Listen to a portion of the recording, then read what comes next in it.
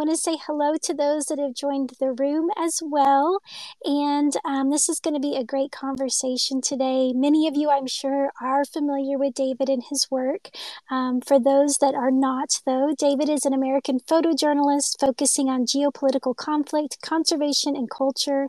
And he's currently a photographer with National Geographic. But David, your career has been so amazing and so impressive. I really appreciate you coming to speak with us about, your background and then also kind of what you're working on now and even coming into the NFT space. But are you doing all right today? I'm doing well, thanks. I appreciate that. It's a very kind intro. And I'm a relative newbie to this space and this part of photography, so I'm here to learn a lot as well. So thank you. Well, that's very, very interesting as well. I know that recently you have come into the NFT space, and Monolith Gallery has represented the piece from North Korea, the Cartwheels piece from some of your North Korea work. It looked amazing on the monolith, that scope. It was really, really amazing to see it displayed there. Yeah, I wasn't able to see it live in Florida, but wow, it looked really incredible, and there were a lot of people in this community that were sending pictures and videos of our images. Fantastic to see them lit up in Miami. Well, it was very impressive to see in person, and I did also. I'm glad to see Chakai in the audience. And Chakai, if you would like to come up and join, you're welcome to do so, because I know he's been really integral in the beginnings, and may have some interesting questions to ask as well. But we've got Alpha with us as well. Alpha, do you have your technical difficulties sorted? I think so. I hope so. So super excited. Hello, everybody. Hi, David. Super excited to be able to talk to you today. Looking forward to learning more about your experiences as a photojournalist, and really looking forward to finding out about Mass Cartwheel and your experiences in North Korea. So excited to hear from you. Oh, great, thank you. It's you and Chikai that have been some of the first to welcome me into the NFT space. So all thanks to you. Yeah, I think you're going to find Web3 is an incredibly welcoming space. And so I know there's a lot of people that are really excited about you joining, and, they really welcome people with open arms. And so we're all very, very excited that you're here, and looking forward to following you on this part of the journey of your career as a photographer. Yeah, thanks. That's been my experience. Just a very welcoming community, people, some of whom I see popping up in the space. Chikai, Omar, others who were just, ready to open doors and hold my hand when I was first learning and asking questions about the NFT space a year ago. So thank you. Absolutely. And we'll say hello to Chikai. I don't know if you expected to join the conversation so early, but glad to have you with us, Chikai. How are you today? I'm good. Yeah, I did not expect that. I thought I'd eat some lunch and sort of listen to David talk, but I'm happy to jump on stage, and very happy you guys hosted him. I'm so glad you guys are, hosting a space for him and his work, and of course been a fan of his for a long time, but good to see you, everybody. Alpha, David, Emma, everybody, and happy to be on stage. Well, glad to have you with us. And, as researching and, looking into your career, David, it's so impressive the amount of places that you have traveled. And even I found a really interesting connection between technology as it's evolved through the time of your career. With, starting off, I believe in 1994 is when you started your photojournalism career officially. But then also, I'd love to learn about a little bit about moving into adopting more of the smartphone photography, and then also Instagram, and now Web3, and seeing how those kind of work together. But I believe that in '94 you graduated from the University of Iowa with majoring in journalism, cultural anthropology, and African studies. And I was curious, did you already have the plan that photography was going to be a big part of how you were going to be doing journalism? I guess so. I mean, I think I think photography came first, really, using it, creatively as a storyteller and so forth, before I discovered, what I could do with it as a journalist. Um, it began, I guess, as a, creative tool, and then maybe a way to tell stories, and then maybe a ticket to, to front row seats to seeing the world. But it very quickly became, my purpose, my job as a journalist. I am a writer as well, but first and foremost, a photographer. And I assumed that that was probably the case, but with looking into it a little bit more, I was really curious if that was something that came first as a passion and a love, and that it was, and so that totally makes sense as a method to be able to capture images and to be able to tell those stories. And I believe you've spent time in the last few decades in 75 different countries. Is that right? I'm not sure exactly the number of places that I've worked, but yeah, I have traveled and lived all over the world. I left the United States, where I grew up, when I was in university, and I thought it was going to be a short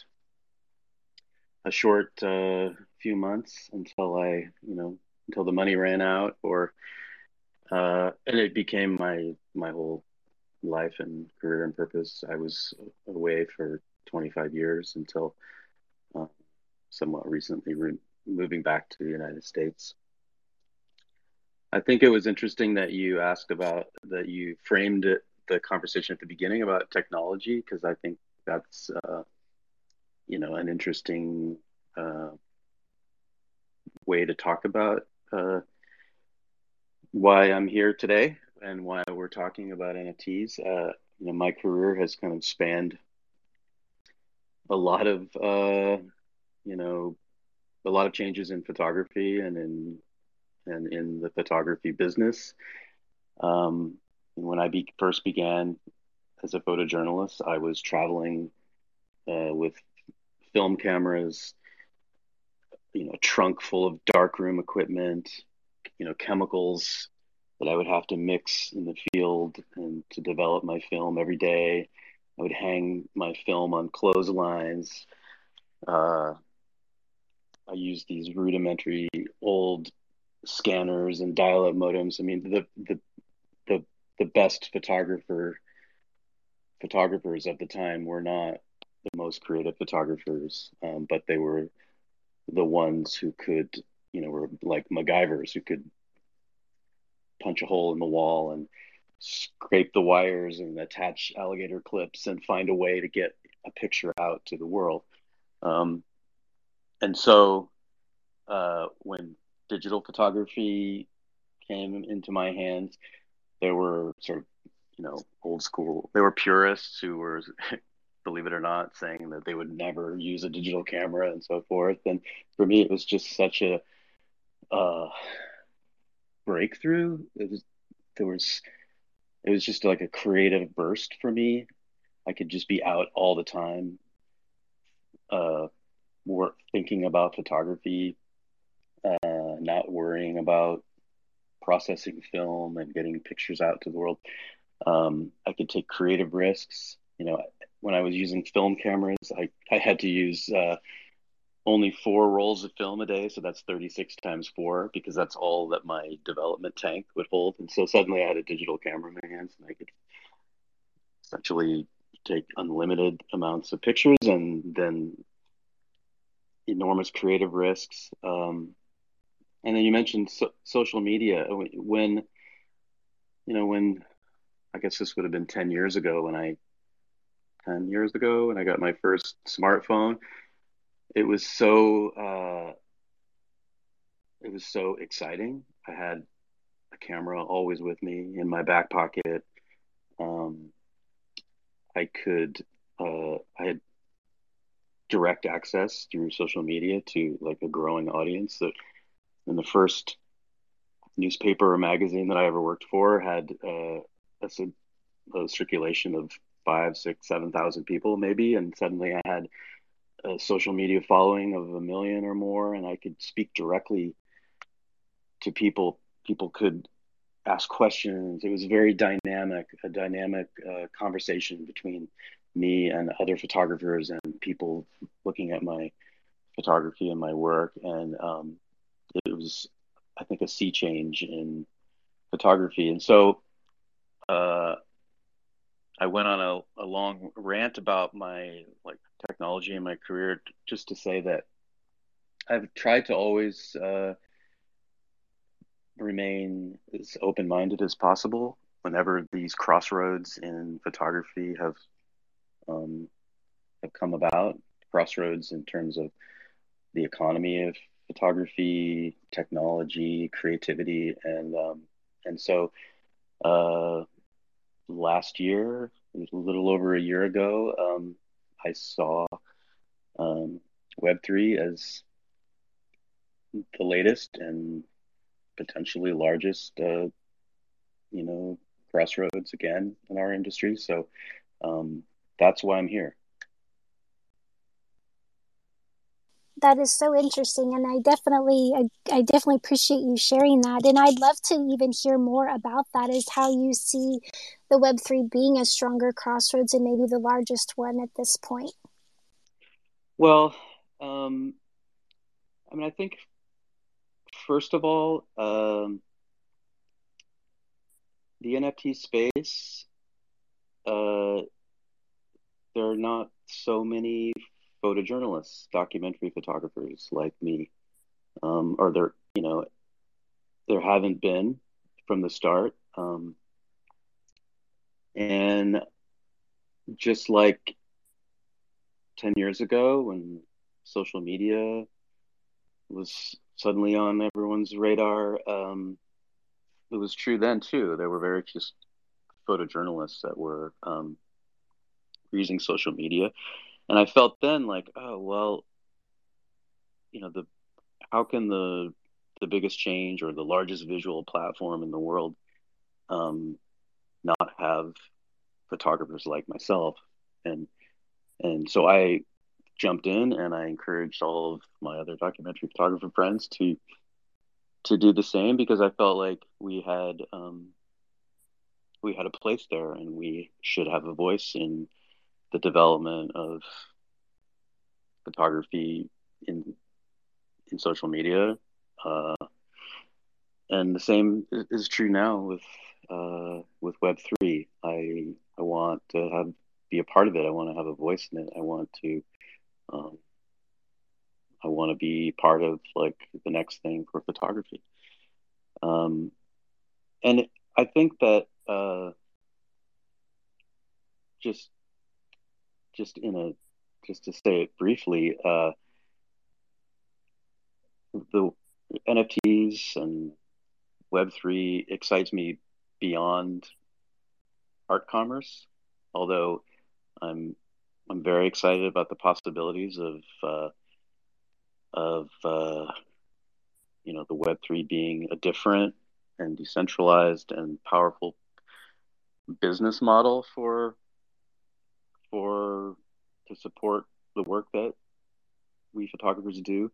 But I'm also just really excited um, about smart contracts and creative uses of that, ways that I can share in um, earning and support with subjects that I photograph, or with issues and organizations who that my photographs highlight or try to support. I think that that's one of the most exciting things. I think that also, as we think about legacy and archives and the sort of long life of our photography, um, the blockchain is it's exciting to think about that legacy and provenance. And so these are things that I think are going to not only become sort of an upheaval in the business of photography, but it's an upheaval in photojournalism, documentary photography, because of the way that it can, um, bypass the traditional gatekeepers of what we do. I completely agree. And, from my viewpoint, I see it as a way of being able to preserve stories for decades to come, to have someone's voice and their images being preserved for the future. And once it's there, it can't be changed, and being able to actually kind of reflect on time periods and events and being able to know exactly what the artist, the author was wanting to convey and what they were seeing through their eyes. And I find that very exciting. And I'm curious, too, from your viewpoint, and especially for documentary photography, is that the same, or do you see that in a different light? No, I think that I think that we're all considering how to, how to get it right in Web3. And I think that the documentary photographers have um, been on the sidelines a little bit, or are slow to explore the possibilities with NFTs. Maybe just in part because of the way that there's been a little bit of a line between, fine art photography and documentary photojournalism. I mean, I collect fine art prints of photography, and I have my house full of my favorite photography, and I the pictures that I love and the pictures that I own, some of it is fine art, but most of it is journalism and documentary photography. And I think that's because uh, the work that I truly love is work that is inarguably artistic, creative, but also I value it for what it's done. And so the pictures that I have on my walls are pictures that had some say in changing the world, whether it be, anti-war photography or photography that has, helped change policy or been good for the planet. So that's just for those are the images that I have on my wall, and those are actually the images that I think um, are the NFTs that I would like to see available and like to collect. A one-to-one of an image that is an artifact that changed the world, that was important in that kind of way, beyond its artistry. And I think that documentary photographers are slowly seeing it that way, seeing the one to one as an equivalent to the photographic negative, I guess. I find that very, very fascinating, and I completely agree. And I know personally for me, the storytelling aspect and being able to document and, the background of an image is very significant in what I connect with. And so I completely agree with you as well that that is an amazing opportunity. And, to be able to have the chance to see images from all around the world and to be able to look deeper into different things that happen, to know how they are significantly impacting our culture is just, it's really, really remarkable. And, for me personally, having this opportunity to connect with those that are experiencing these things and getting to understand them from a different viewpoint is something that I didn't really have I didn't feel like I had as readily access to prior to NFTs. And so for me, I'm very, very excited about, the onboarding of these chances and these stories being preserved forever on the blockchain. And, I think both from the aspect, just like you had mentioned, from the commerce side, but also from the preservation side, I can see there being a lot of importance there. And mentioning collecting fine art photography as well, I was curious, do you have someone particular that stands out that you are a fan Um, in fine art or in the NFT space? of? Maybe both. Well, I think I'm grateful for, I'll give a shout out to Chikai right now because I'm grateful for him because in early conversations I had with him, he understood this perspective really well, which was that if you just look at the photographers that he represents through Monolith, I mean, there are incredible digital artists and fine art photographers and people, artists, photographers doing things that I will never do and can't do, and I appreciate them very much. But he also sees the value in a photographer like myself, a nonfiction photographer, and the other photographers, especially the Nat Geo photographers that he's welcomed into Monolith. Um, and so that's my genre and my family. The photographers who I love, it's too many to count, and the photographers who I have hanging on my walls. I would, if I have to mention one name, I would say John Lowenstein, one of my oldest friends, the most creative and humanitarian thinking photographer that I know, and the most incredible fine artist who works with uh, every kind of camera you can imagine, including old Polaroid land cameras, and has jumped with both feet into the NFT world and Web3 as well. Thank you for sharing that. And I think that that's been another thing that's been amazing is to be able to explore the different genres, but also just you start appreciating the work from one particular photographer, and it kind of leads to another and leads to another, and there's so much there to be educated on and to appreciate and to learn about their technique and experiences. And it's just it's really amazing how immersive the whole experience can be. um, and I know the piece that Alpha preferenced at the beginning of the conversation that was represented by Monolith, the mass cartwheel image, is something that seems like it rings very true to your mission with bringing in images that are very significant historically and can talk about can represent such a strong experience. And were you strategic in bringing that image in with Monolith at this point in time? Yeah, I mean, I think I, I selected that picture as my first NFT, um, because it's part of a larger body of work that I have to say would be the most, I guess, the most important work that I've done, and I think that it straddles well the line of artistry and a kind of surreal view of the world that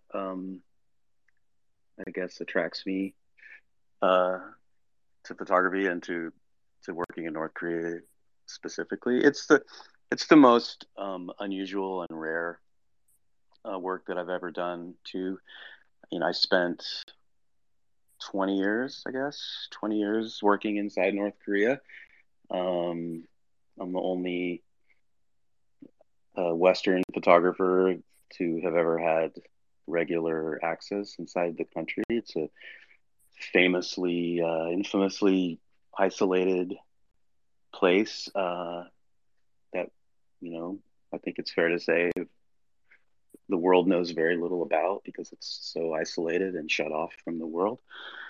And I had this amazing, incredible opportunity and responsibility of traveling there. I think I made 50 trips inside North Korea, and um, took it as a great responsibility to try and uh, do something of historic value while I was there. And I think this picture was, I guess, the right sort of opening for the NFT space, but it's one of many that that we plan to release through Monolith. And yeah. Well, it is an go ahead, Alpha. I'm sorry. I was just going to say one thing that's fascinating to me about that particular photo is your use of the term nonfiction photographer, and that is just when you think about it being real, you didn't make it or stage it. It's something you actually documented, yet it looks like something that could have been artistically composed. And I could see someone actually trying to create an image like that, which is just, to me, that's like what helps bridge that whole space between documentary and fine art. And so it's both in one image, and I think that's pretty amazing and it's pretty special.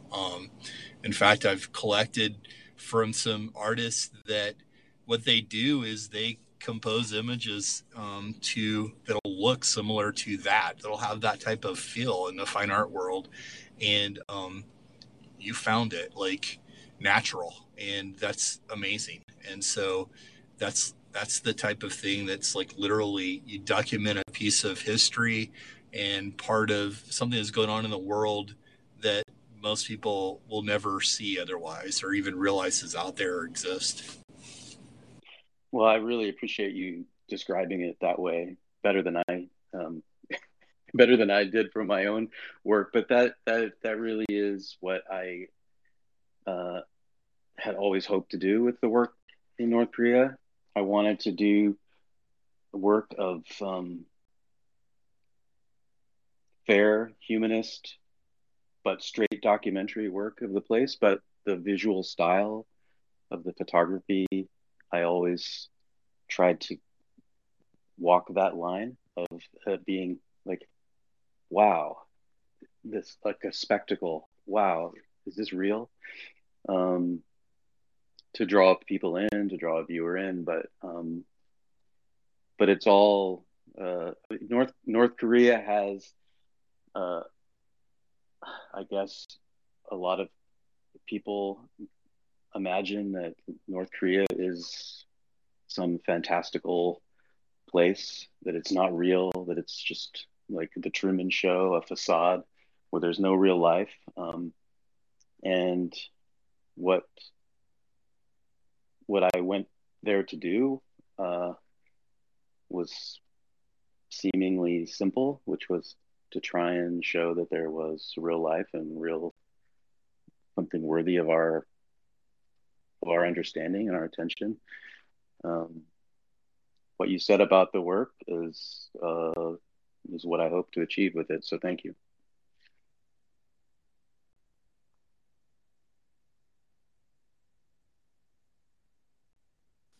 And yeah, thank you, Alpha, for that comment for sure. And David, I guess a question that I'm sure many people have with learning about the amount of time that you've spent in North Korea is, was it a challenge to be able to have the opportunity to spend as much time and to be able to be what seems, accepted or allowed to have, the access and especially to document everyday life in North Korea? It's one of maybe the hardest place in the world to do all of that. Yeah, that's true. Um, I had, I can quickly mention how it was possible for me. I went to North Korea exactly 20 years ago for the first time with the U.S. Secretary of State at the time, Madeleine Albright, on a sort of peace mission. And I immediately became obsessed with the place, not only because of its incredible melancholy beauty and surreal. I responded as a photographer first, but I also knew that if I had the tenacity and kept at it, that I could hopefully do something of importance there. So I just made it my obsession for 20 years. I tried to go any way I possibly could. I went as a bird watcher. I went as a film enthusiast to a film festival. I traveled with the New York Philharmonic when they made a sort of piece through ping pong or piece through orchestra trip. I went both times with Dennis Rodman, which is a whole other conversation we could have. And then, having gone inside the country a half a dozen or a dozen times, that kind of made me, by default, somewhat of a North Korea expert. And so in 2012, when the Associated Press decided to try and open an office inside the country, I went with, they asked me to go, and I went and helped negotiate the opening of a bureau. And then I became the AP North Korea photographer, which granted me a visa, and I traveled almost every month for 4 or 5 years. The country's now closed. The last time I went was in just before COVID, and now the country's been shut down. The borders have been sealed since COVID, and sort of returned to, for me and for the rest of us, it's returned to a kind of black hole again for information. And I'm sure you still have contacts and friends there with going and visiting as much as you did. I definitely have contacts and North Koreans who I would call my friends, but it's impossible to be in direct contact with anybody inside the country. So the last time I spoke with anyone, any North Korean, was when I traveled there in, I guess it was 2019. And I wonder and worry about them all the time when trickles of information come out of North Korea. I think first of the few people who I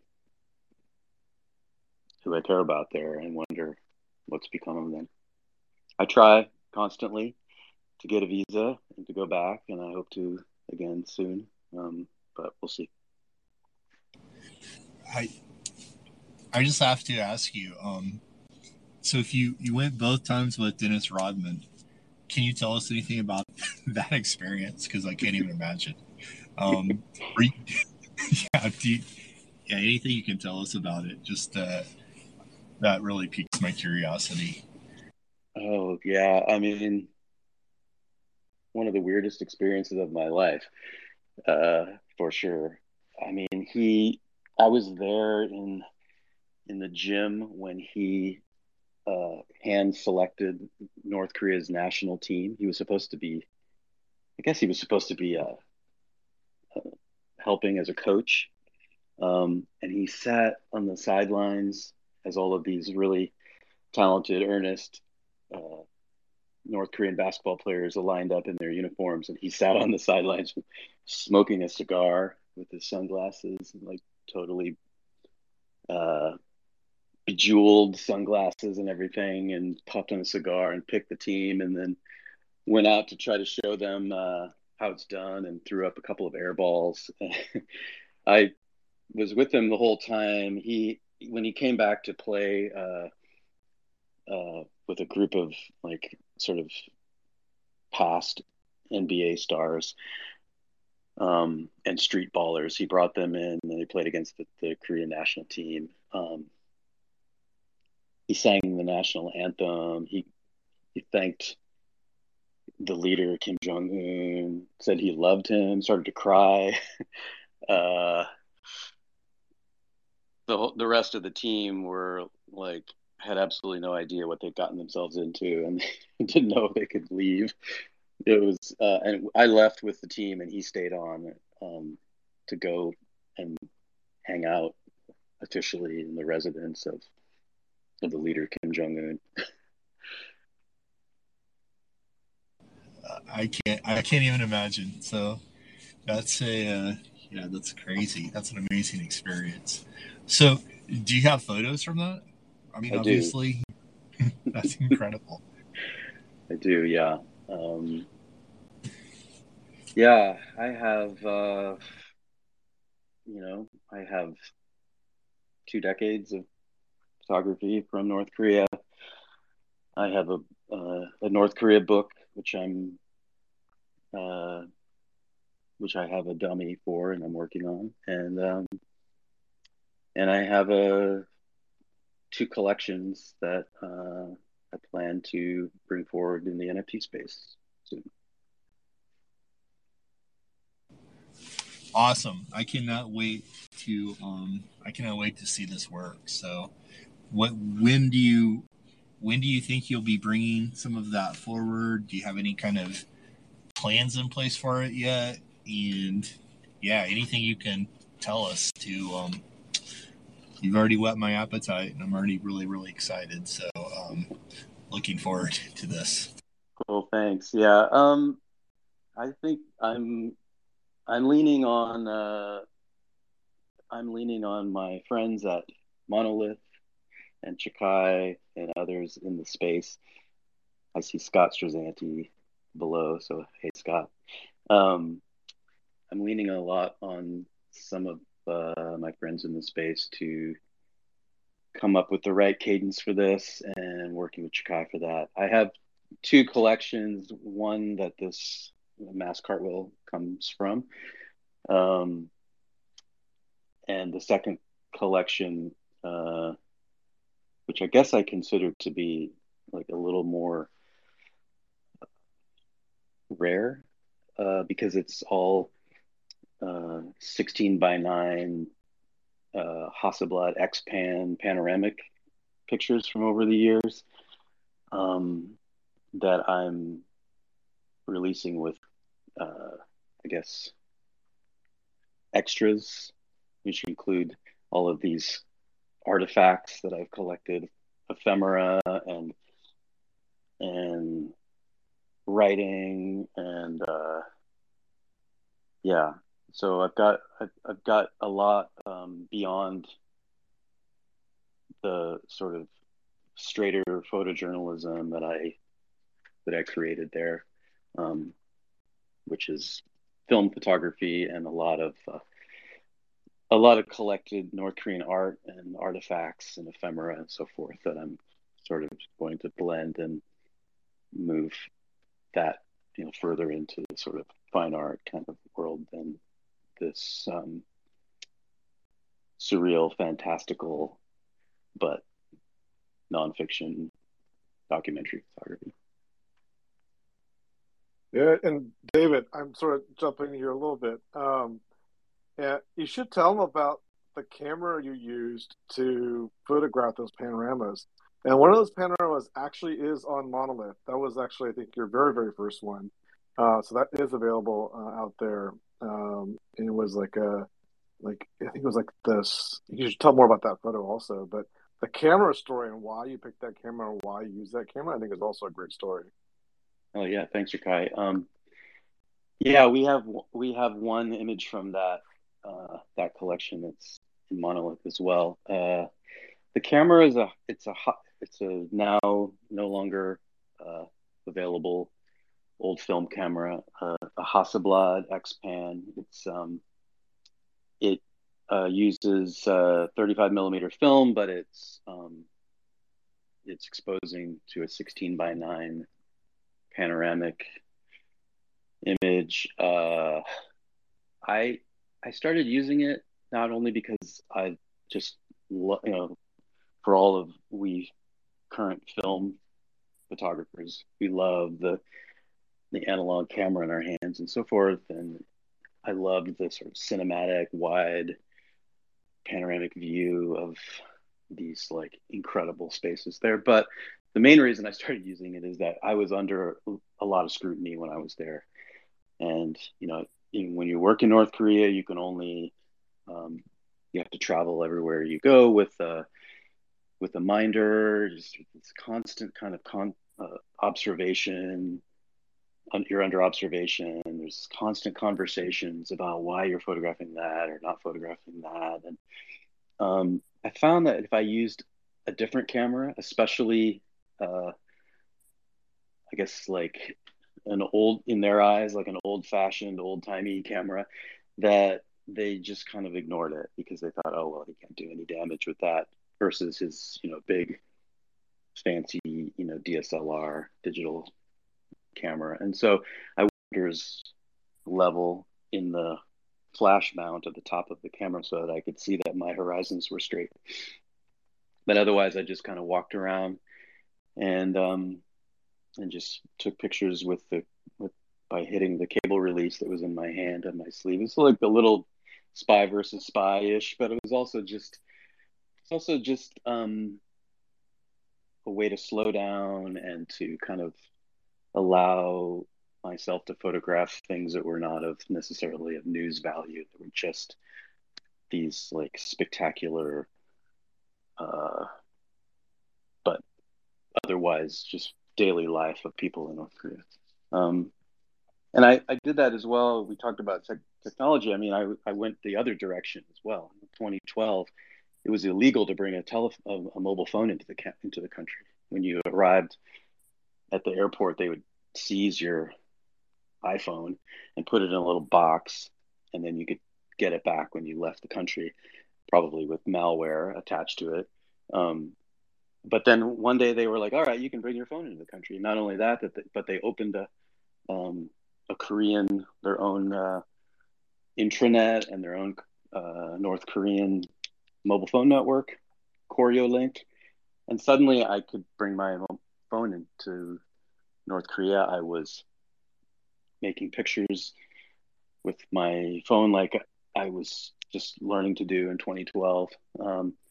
I started tweeting and posting to Instagram, which was just absolutely mind blowing because I was a country that was like totally isolated and technology completely disallowed. And suddenly I was, like having conversations with. I tweeted or I posted a picture to Instagram and JR asked me about it. And I was having a conversation about North Korea sitting in Pyongyang on my bed. It was absolutely like a mind blowing sea change in the way that I share or even publish photography. And Google Maps was more or less empty. I was naming streets. I was using Foursquare. I was the mayor of the Juche Tower and whatever hotel I was staying in, the Yeonggakdo Hotel on some island. I was doing Yelp restaurant reviews along with the reporter that I was with, and it was just this like an amazing kind of one foot in two worlds of. On the one hand, I felt, I was using all of the latest technology of 2012, and on the other hand, I felt like I was a, Kipling era explorer, a total carte blanche and alone in a place that was really undiscovered. Wow. I mean, I love the Yelp reviews. That's like amazing that you're doing Yelp reviews in like there's no other person but you be the expert Yelp reviewer in North Korea, which is absolutely amazing. Um, but yeah, I wanted to ask you something. This is more just like your mental framework as you work in or in these different countries. Like when we were chatting about releasing the mass cartwheel, you were in Ukraine, and I had not pushed on you to release something for our Basel with the whole group of Nat Geo photographers because you were in the front lines of Ukraine, but you were able to mint it from there, which I need to ask you about how you did that. But also, like the question in that context is that when you go to these places, they're so different from, I'm sure, I mean, where you live and sort of, your family is and stuff. Is your mental, like, sort of the way you view it as if you're almost like in this fantastical sort of like other world that's almost imaginary? Or do you have a very strong sense of where you are in the reality you're in? Or is it both? Like, I'm just curious, like when you go in there to be able to process what's going on and sort of, to somehow reconcile these extreme sort of diametrically opposed situations like that technology you're talking about, or just the situation in Ukraine versus like, us and people in the United States is a very, very different context. And I'm just Mm, curious how you mentally sort of reconcile or don't reconcile those two contexts. yeah, that's a lot to think about. Well, first of all, yeah, I'll start with the easy part, which is yeah, I spent most of last year in Ukraine, covering the war since end of uh, after the Russians invaded, and during in the months lead up to the war, I was like kind of steeped in all things NFT, trying to learn from you, and made good use of my time and got.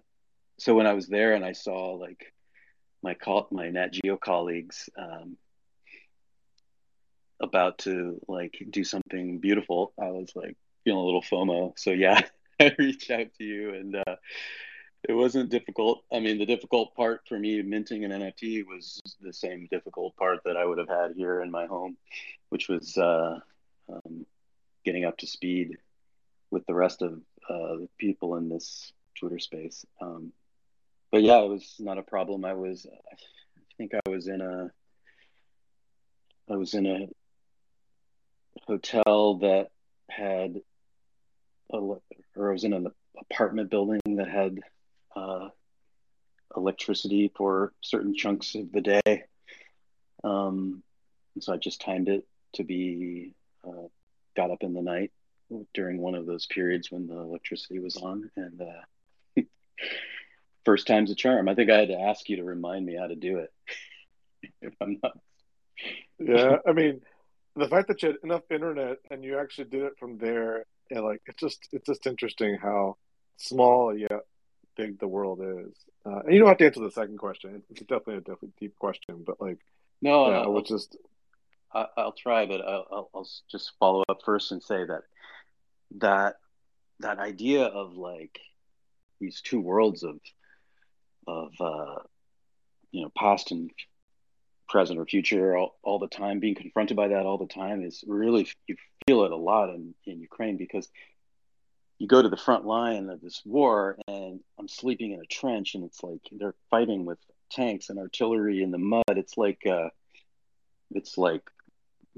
First or Second World War, but then the guy next to you is like pulling a drone out of his pocket and attaching like a do-it-yourself grenade and then flying it over enemy lines, and I'm flying my drone to take pictures. I mean, it's just there's so much like bizarre uh, past and present, especially on the Ukrainian side, that you're confronted with constantly there. Um, but to answer the question about sort of like how psychologically how it's done, I suppose is maybe some photographers, when they put their eye to the back of their camera and they're behind their camera, it's a buffer for them between them and the reality of this like intense different place and space that you're in. But I don't think that's, I mean, I've heard photographers describe it in that way, but that isn't how it's ever felt for me. And I feel like, um, when I go to a place, Ukraine or anywhere else, North Korea, it's my job to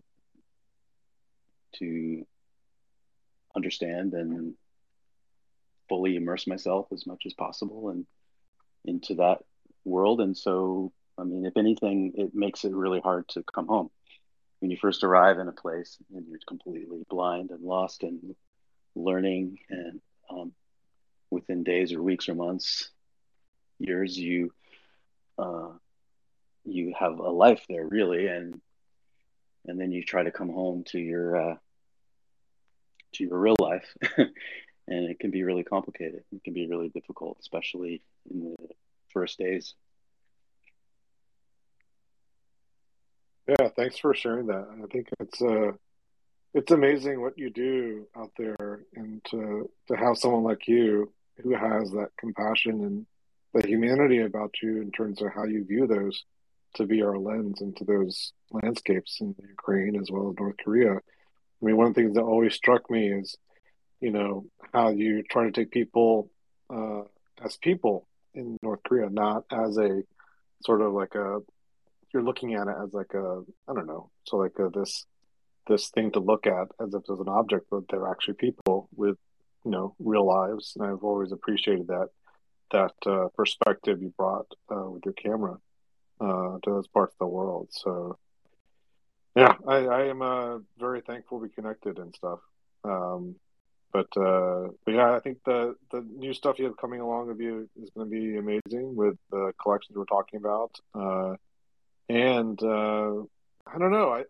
I think all this is like you talked about with the Nat Geo people. Like this is the beginnings of people opening their eyes and sort of developing a more sophisticated taste for photography or art in general. And like with you and Aaron Huey and everybody, I see that sort of to start in that group of people. And so I'm glad you joined us, even though you had to do it from Ukraine at the middle of the night to get the power and stuff. But I appreciate you coming in and sticking with it because I think it is a truly amazing art that you're bringing to the blockchain. Well, thanks. Yeah, thanks, Shakai, for all that help. All the thanks go to you. You know, probably like most documentary photographers and the other Nat Geo photographers who, especially older guys, the older of us, I was unsure and slow to, I took my time in trying to understand this, and um, your character and the, your generosity in helping me navigate through all of this is uh, I learned it from you, and also it just made me like feel great about the space and trust this. So thank you. Oh, thank you, David. I mean, I think it's the same for you. I think it's good people find good people, and you're definitely good people, David.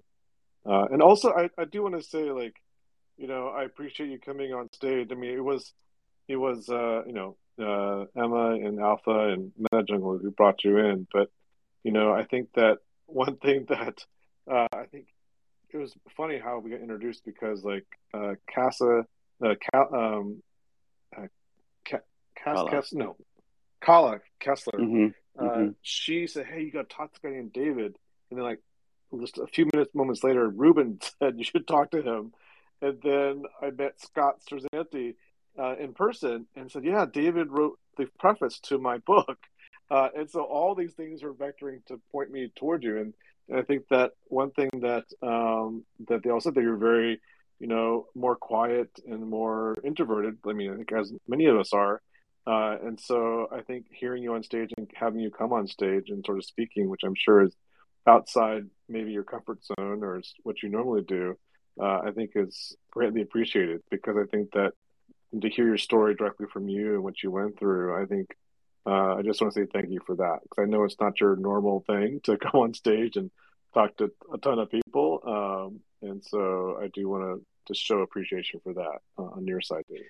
Well, thanks for that. I think the last time I was part of one of your Twitter spaces, I was still in Ukraine, and when and it was the middle of the night. I was definitely in a different headspace, and I'm not sure what I said. I'm not sure if I said anything that made any sense whatsoever. But so yeah, it's a little outside of my comfort zone, but yeah, glad to do this. Yeah, and I could not believe you called in from Ukraine. I really was surprised when I saw, like, David's on the space. Like, how, what's happening?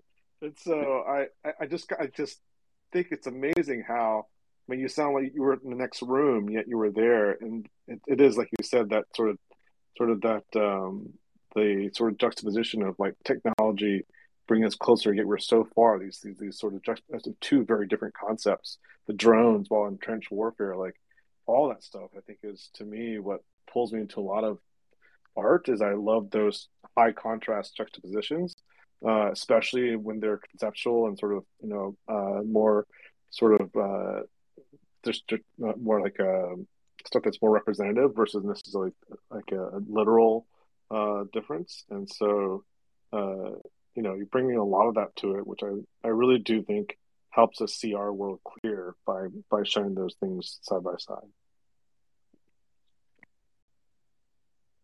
So I'm gonna head off the back off to either Emma or Alpha. I've been chatting for a little bit.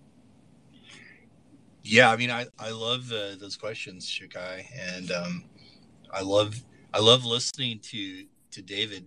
David, it's interesting because just from a collector's perspective, listening to you, talk about what you're doing and about what you've done in North Korea and why you went there, and really about your feelings about, how you felt while you were doing these things.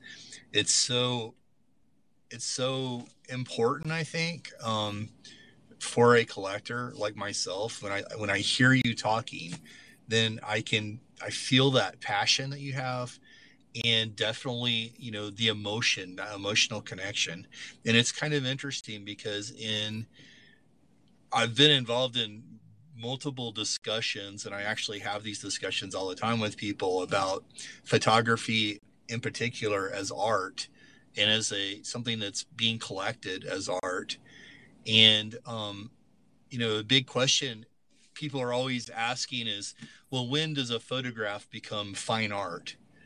Because there's literally, there's billions of photographs, and what makes one photograph fine art versus another photograph that may not be viewed as fine art. And it's a complex question, and there's all kinds of debates about it. But for me, as a collector and someone that's actually spending money collecting photography, I can tell you that it comes down to emotion. And when I can see emotion in a photograph, um, regardless of what maybe the underlying purpose of why that photograph was first taken, if I can feel that emotion in that photograph, then that's a huge step for me considering it to be fine art. And when I listen to you talk, I understand why, when I look at like Mass Cartwheel and I saw that photo, there's no question in my mind is this fine art, or is this not fine art? Is this just a photograph that's telling a story but not really something collectible? There, no question there. And it's because that passion that you have, and that when you're speaking, it's coming out. It comes through in your photography. And so for whatever it's worth, I just wanted to tell you that, because I think it's so important for you to talk and to tell about your experience, because I can then, that passion that I think I'm seeing in that photography, I know, hey, I got that right. That's 100% there. And it's really exciting to me. And so it just makes me, can't wait to see what else you have and what else is in those collections. And it really builds that excitement for it. So thank you for that. And thank you for, being willing to come into a space and to talk about it, because it's kind of inspiring. So thank you. Well, thanks. Yeah, I mean, I wrote to you for that very reason, because I felt like um, it's a matter of, I guess, gratitude at the beginning. I felt like if somebody cares about my art, my photography, uh, I feel like I owe it to them to offer, to tell you the story. So that's really all it was. I feel like you should know as much as you want to know. I mean, the photographs again that I have hanging on my walls, because I haven't started collecting NFTs myself yet. um, but I mean, I could, if you walked into my home and you stepped up in front of one of the framed photographs and you asked me about it, I would, usually I have a very close personal relationship with them. Um, and so it's the same for me. It matters. That's what matters most to me. Um, it's like the emotional connection that the photographer has with it, and consequently what I have, the connection that I have to them and to it. Yeah, that's incredible. I have a question, kind of left field a little bit for you. So you're in these situations, obviously, that would be pretty highly charged, in some very dangerous, or potentially dangerous situations. What do you do to decompress when you're wanting to just relax and decompress? And what do you do? Like, what's your decompress look like? And do you have a decompress type of photography you do? Is there something that you do, you go and it's just like, so you can just, relax and calm down from maybe what you've just experienced and process it?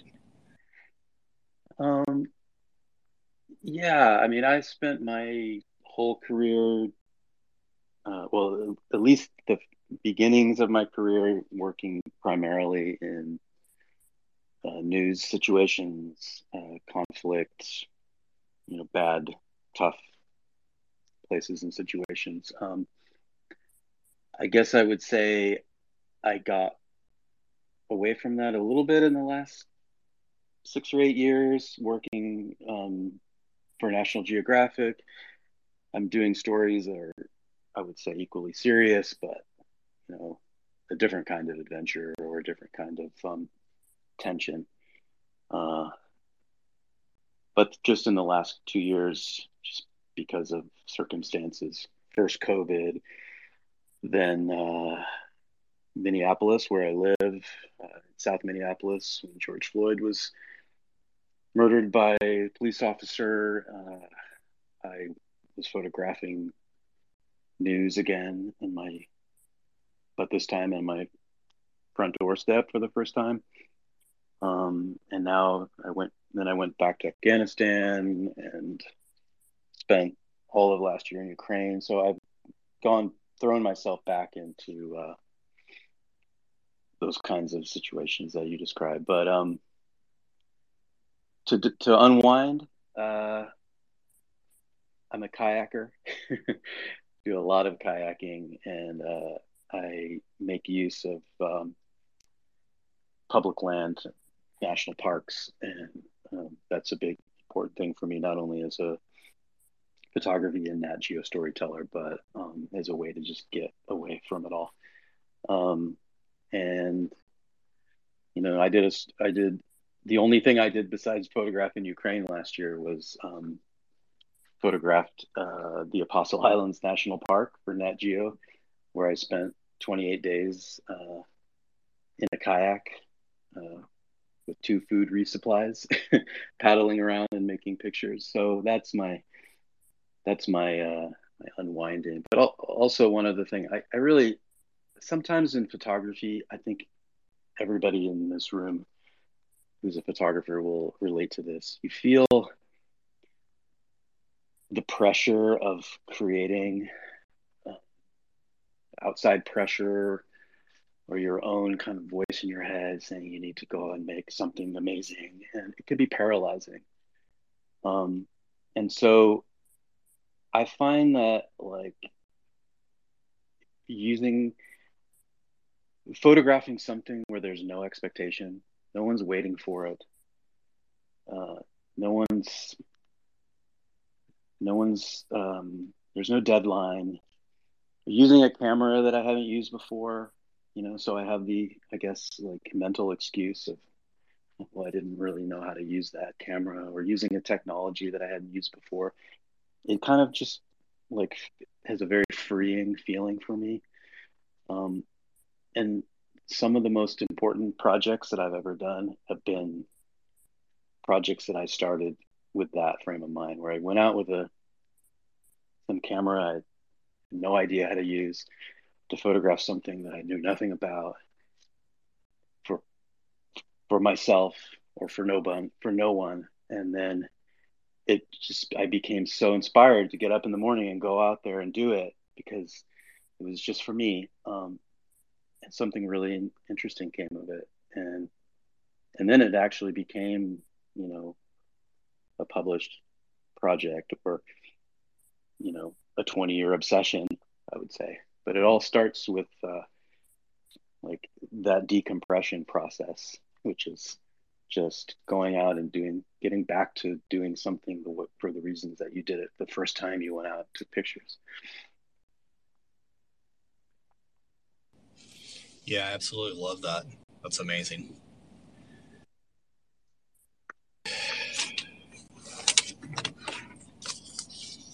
And Alpha, did you have another question?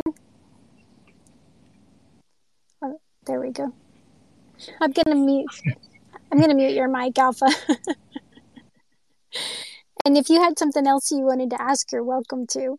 I just wasn't sure if your mic was on intentionally.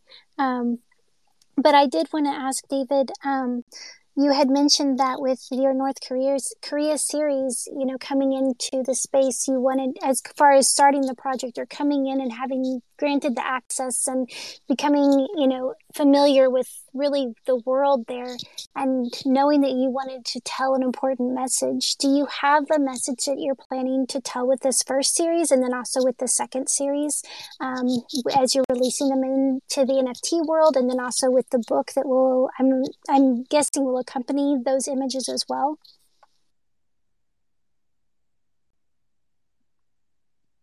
I guess it would be,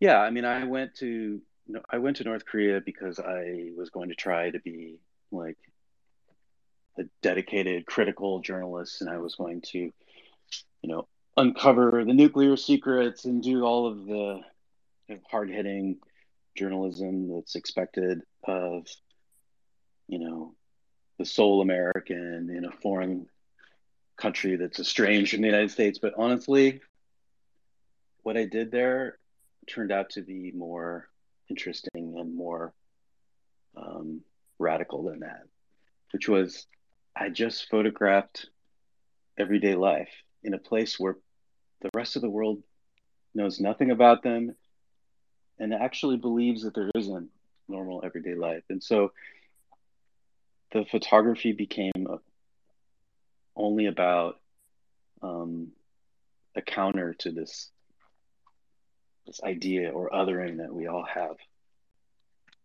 about North Korea, and that the photography was just reaction to this like visual splendor of the place, but also just to say that here's a place full of people that could be you or me, and they're worthy of our understanding and our appreciation.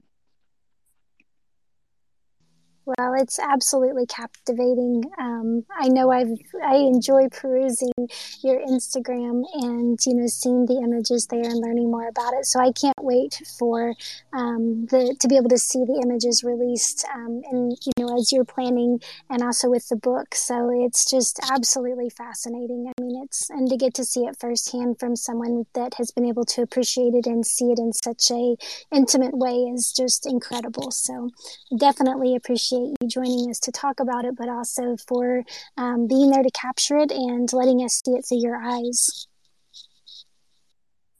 Thank you so much for everyone's interest in this. It's obviously a bit of an obscure topic and idea, and I really appreciate people's time and interest in this, especially you, Alpha. Thank you. Well, and I know we've been going a little over an hour, so I do want to be very respectful of your time.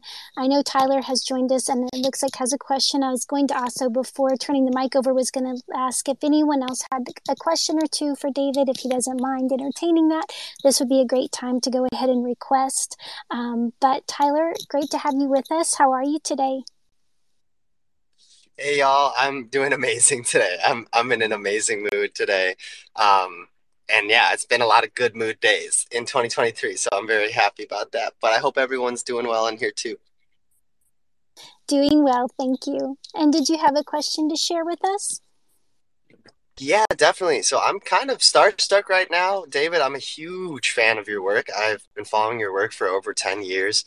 I'm half South Korean and half Irish German, and I've been to South Korea three different times.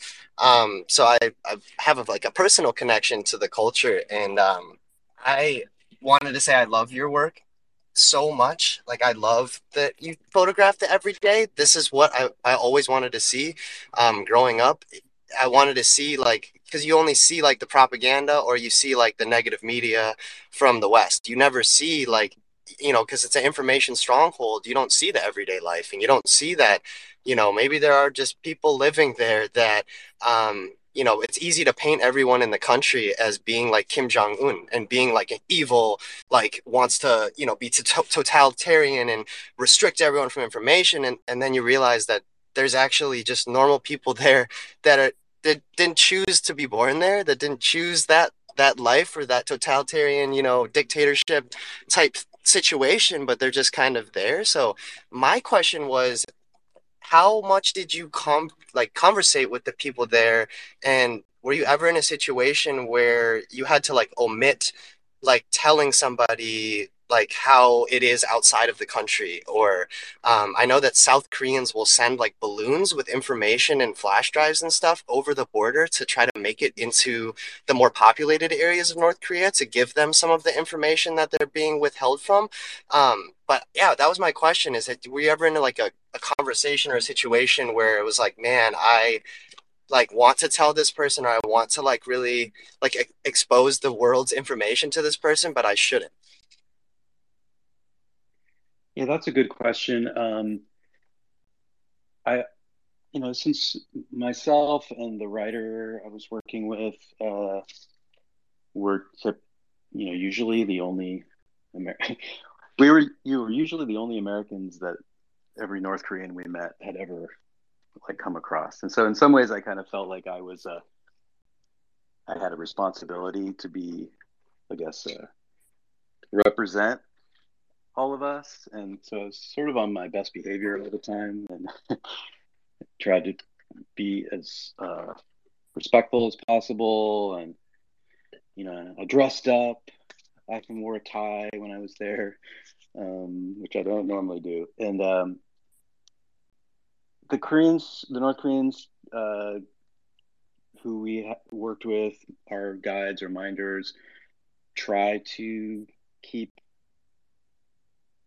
some separation between foreigners visiting there and North Koreans. And so there were already sometimes limits on how much I would have been able to share or not share with people. Um, the North Koreans who I had close relationships with, while we were in North Korea, we often kept the conversations I guess like on a superficial level. But there were also times when, and I remember bringing in a copy of the New Yorker magazine that I had published a story about the tsunami in Japan, where I was living at the time in Tokyo. And I brought a copy of the magazine and I handed it to this North Korean colleague of mine. And we were driving in a car, and I watched her sit for like 3 hours and just pore over every page of the magazine and study like every advertisement for a watch, or like all the things that we flip past on our way to like reading the comics and just pour over every detail of the magazine. And it was just so interesting to me because I felt like she was so eager and hungry to learn like so much and read between the lines of all of these things. I also had a chance to travel outside of North Korea with North Korean colleagues twice. I think we went to with a group of 6 of us, where I was supposed to be training North Koreans in photography. We went to China and to Thailand, and then twice came to the United States. We went to New York, which was mind blowing. Like That's insane. We landed in New York the day that it would have been 2012, 2011. It was the day that gay marriage, legalization of gay marriage was announced. And there was this massive, massive celebration in New York City.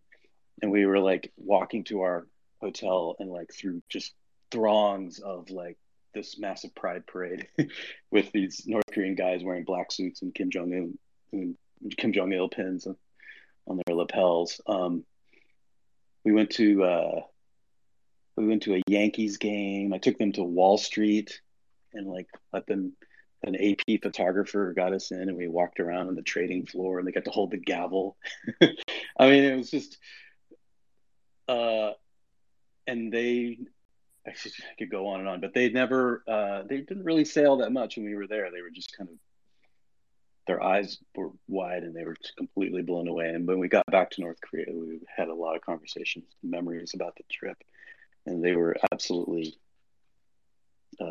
blown away by what they saw, both good and bad. Poverty, they were shocked at homelessness, surprised at like traffic and construction and garbage, and like they just were completely blown away and overwhelmed by the liberty of it all. That we're so skinny as well, and we're not all like 400 pounds. Yeah. Well, thank you so much, David, for the insight. You're welcome. Yeah, thanks. Thank you for joining us, Tyler. That was a great question. And Jack, if you'd like to take the mic, you're welcome to. Welcome to the stage. Thank you so much for the opportunity. Really appreciate it. David, thank you for your time today. Getting to hear firsthand your experiences is really humbling. I do have a question. As a fellow photographer, I have now reached a point in my life, my career, where I'm proficient with the tools. I feel like now it's a question of access. I'm I have interests in things such as power plants, refineries, Amazon warehouses, places where I can't go because I've won no awards. I don't have credentials, things like that. And I was wondering if there's any type of tips or just kind of speak about how you've been able to gain access. It may be just a whole can of worms for another conversation, but I was just really curious on how you would operate trying to get somewhere where you're not allowed, which is basically what you've done your entire career. But let's say at home, where I'm sorry, this is private property, you can't come in. How would you approach something like that? Well, I think it's true that there's a lot of access issues that are very complicated if you don't have the backing and support of a organization or a newspaper or magazine that a journalist, can flash for access. I guess I would say that it's the same issue in navigating the profession, is that it's best to begin with the things like in our own backyard, and to photograph the things that our own lives, and the things that I guess only. I mean, when I began photography, the first 6 or 8 years, I was photographing only the things that I could access in my own backyard, telling my own story, really, and telling it in a way that was unique, like that I had a perspective that nobody else could have. And then it was, through that work that I was noticed, that set me apart, especially now. There has to be a way to cut through all the noise and to the support of followers, readers, the profession, whatever, that can kind of like take you to the next plateau and get sort of access and assignments. And I don't know if this is exactly what you were asking about, but that's my.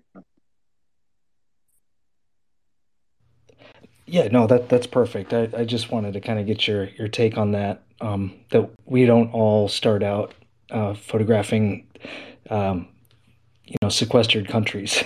So I appreciate your time. Thank you. Sure. Sorry if I'm making noise. I'm scrambling up and down the stairs trying to find keys to go and photograph. I'm doing a project at the moment on Ukrainian military soldiers who are injured, who are in Minnesota, receiving high-tech prosthetic limbs. So I'm David, are you about. in Minnesota right now? Also, my I am. brother has prosthetic limbs. So you are hitting so many things right now.